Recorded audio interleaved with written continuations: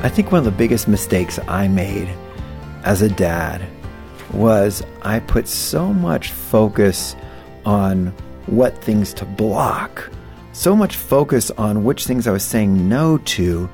Jonathan McKee on Focus on the Family Minute.